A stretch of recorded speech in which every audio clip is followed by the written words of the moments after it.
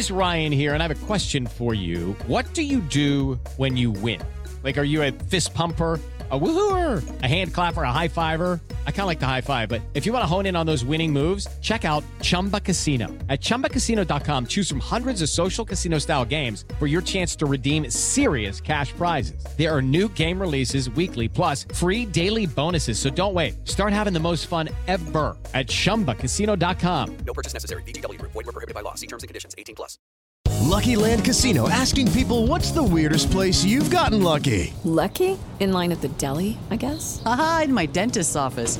More than once, actually. Do I have to say? Yes, you do. In the car before my kids' PTA meeting. Really? Yes. Excuse me, what's the weirdest place you've gotten lucky? I never win and tell. Well, there you have it. You can get lucky anywhere, playing at LuckyLandSlots.com. Play for free right now. Are you feeling lucky? No purchase necessary. Void where prohibited by law. 18+. Terms and conditions apply. See website for details.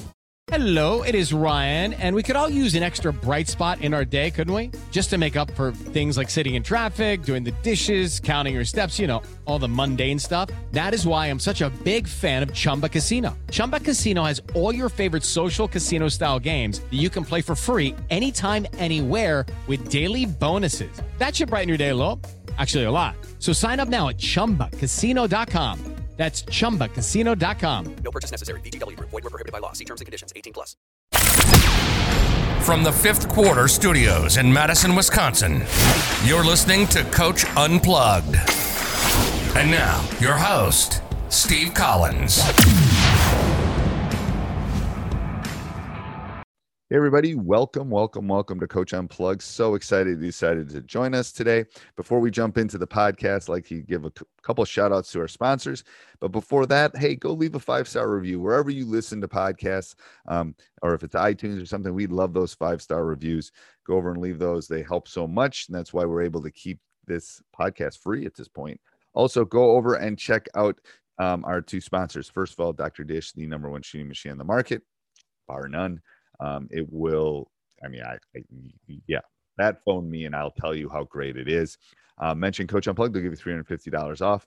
Also, go over and check out teachhoops.com for coaches who want to get better. Right now, we're running a quarterly membership, which I think is unique. But what I think makes our membership unique is it's run by me. It's run by someone that's been there, it coaches every day, 24/7 in the gym, dealing with the parents, all that. Not run by a college coach, not run by a big conglomerate. It's me. And I think it's like if you need help on a Tuesday in February, I'll be there to help you. So come over and check out teachhoops.com. It is the one-stop shop, and our roadmap is second to none. It will walk you through the steps you need to put rings on the finger and pictures on the wall. So let's head off to the podcast. How's it going, Coach? Good. How are you? Not too bad. So I was wanting to talk about switching screens on defense. Okay.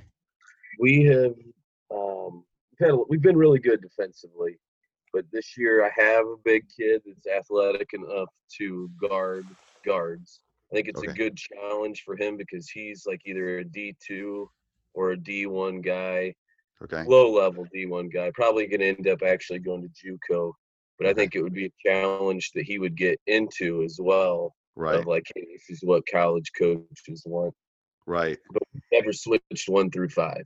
Like we've never. Well, it's easy if you can switch one. I just got off a call with another coach because I love switching. I just switch everything. I think it makes it easier. But I have a little point guard this year that I just can't do it because they'll isolate him. So we'll switch everything but him, and we'll teach him how to jam and forearm and do all that kind of stuff. If everyone knows they're switching all the time, it's super easy because but you got to teach them to talk through it. So what cues do you use? So like I was looking at, we've always used this talk, touch, take, or talk, touch, deny. Yeah. That's pretty much what you've done. Yep. That's the exact same thing. And then it's like the problem we've had with switches with them not doing it is that that talk is not happening. Mm-hmm. Like there's that miscommunication, like the fog of war where things think that they're happening and they're not. And it's like, that's where the always switching is easier, because if you didn't switch and there was a screen, then you both messed up because we always switch everything. And I would say the other thing, what do you do with matchups then? Because we've always been a huge matchup team. We take a ton of pride in knowing everything. And then it's like we're going to be all over the place all game, which I'm fine with. Some of my other coaches are losing it that we're not going to be able to play defense. There's a little bit like so that's some of the issues I've had with it too is then I believe that if you've got a couple guys that can stop the best players in their team, you'll always win. I do believe matchups are huge.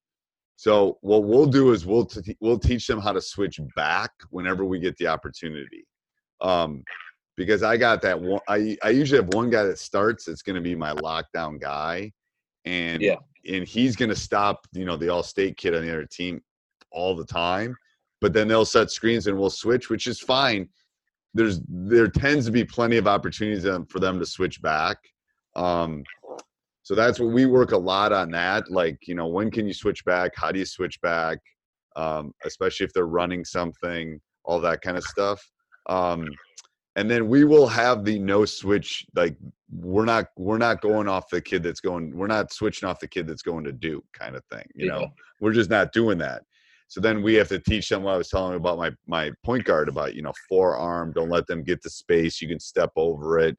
You'll be fine. We'll make, because everyone in the gym's going to be watching him. So we'll all be helping kind of thing. So that I do that. That's the only drawback. But if you've got 5 guys that are all athletic and can play, then it's a challenge. That's kind of the thing too. It's like, well, we got to do this all together. So we just got our sectional. So I'm in Illinois, and we just got our sectional. We moved down to 3A. Okay. It's been really good in 4A. We're like, man, this is going to be awesome. And we got like the hardest, most diverse sectional, maybe the best sectional in the entire state of any level. We drew I think we could have Morgan Park. We could have Bogan.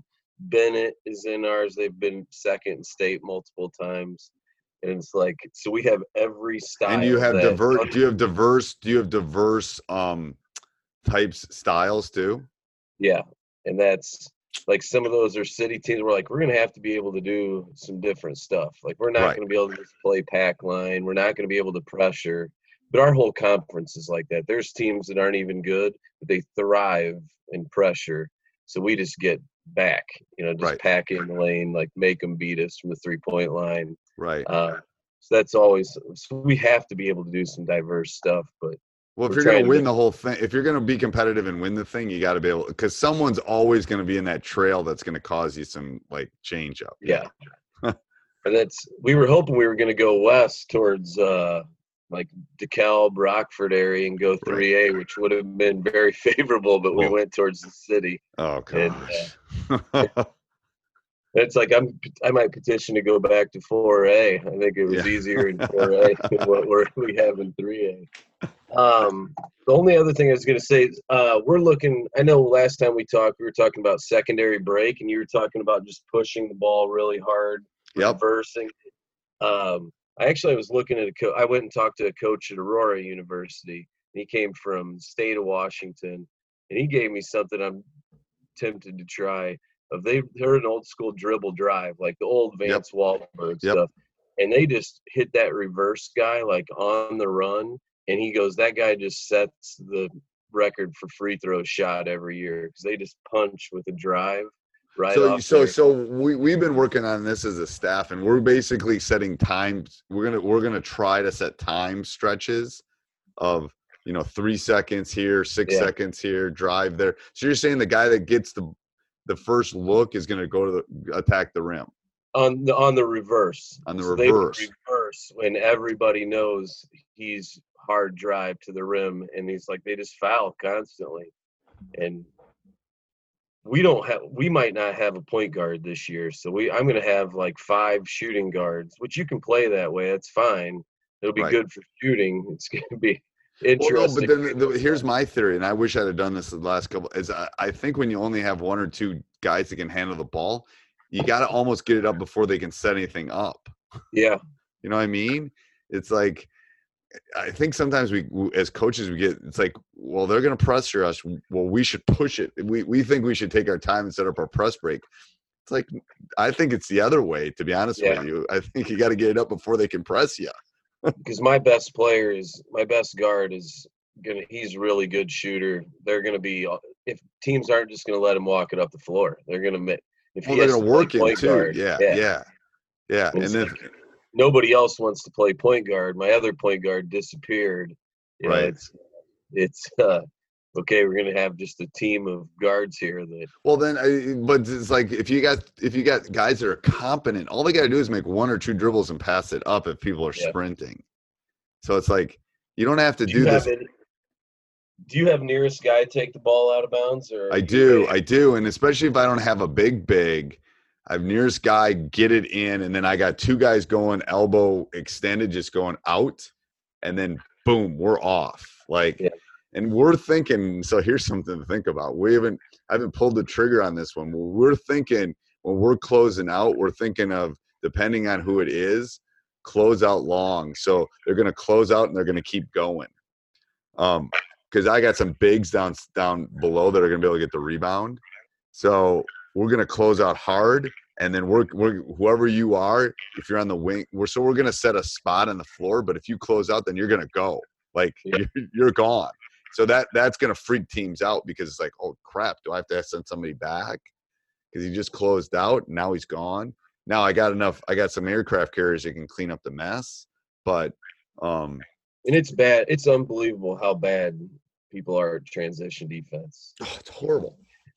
Like, it's our focus every game, but like there's people I'm like, that's a good coach, it's a good program. They just gave up 40 points in transition. If they would have just not given up transition points, they would have won. And they didn't ever realize that's the only way the other team was scoring. And the part of it is too, I think, I mean, here's my theory is like, and I just saw this in our football game you got to be in shape, man. Like no tomorrow. And the thing is, I'll play bodies, but it's like you got to be able to go, because the other teams will crumble the second half. About halfway through that third, if they're not in shape, it ain't. And we play longer than you guys because we play halves now. So you got to be able to go.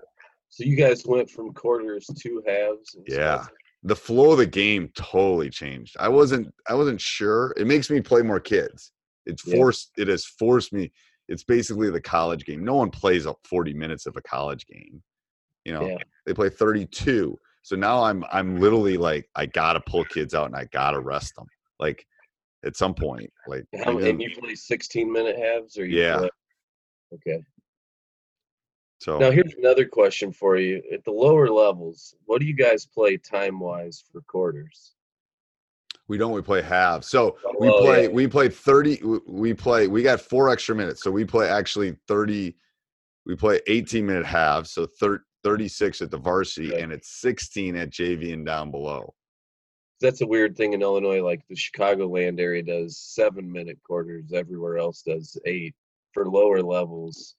And that's, I don't know. It's one of my arguments about the shot clock. It's like, if you're going to do it, let's do it for everybody. They were going to do it in Wisconsin, but they were just going to do it for varsity. I go, that's stupid. Like, if you're going to do it, let's do it. That's fine. The game's changing. But it's like, you didn't make the 3-pointer for only high school varsity. Like, it's like, let them get used to playing 8-minute quarters. It's not that much longer.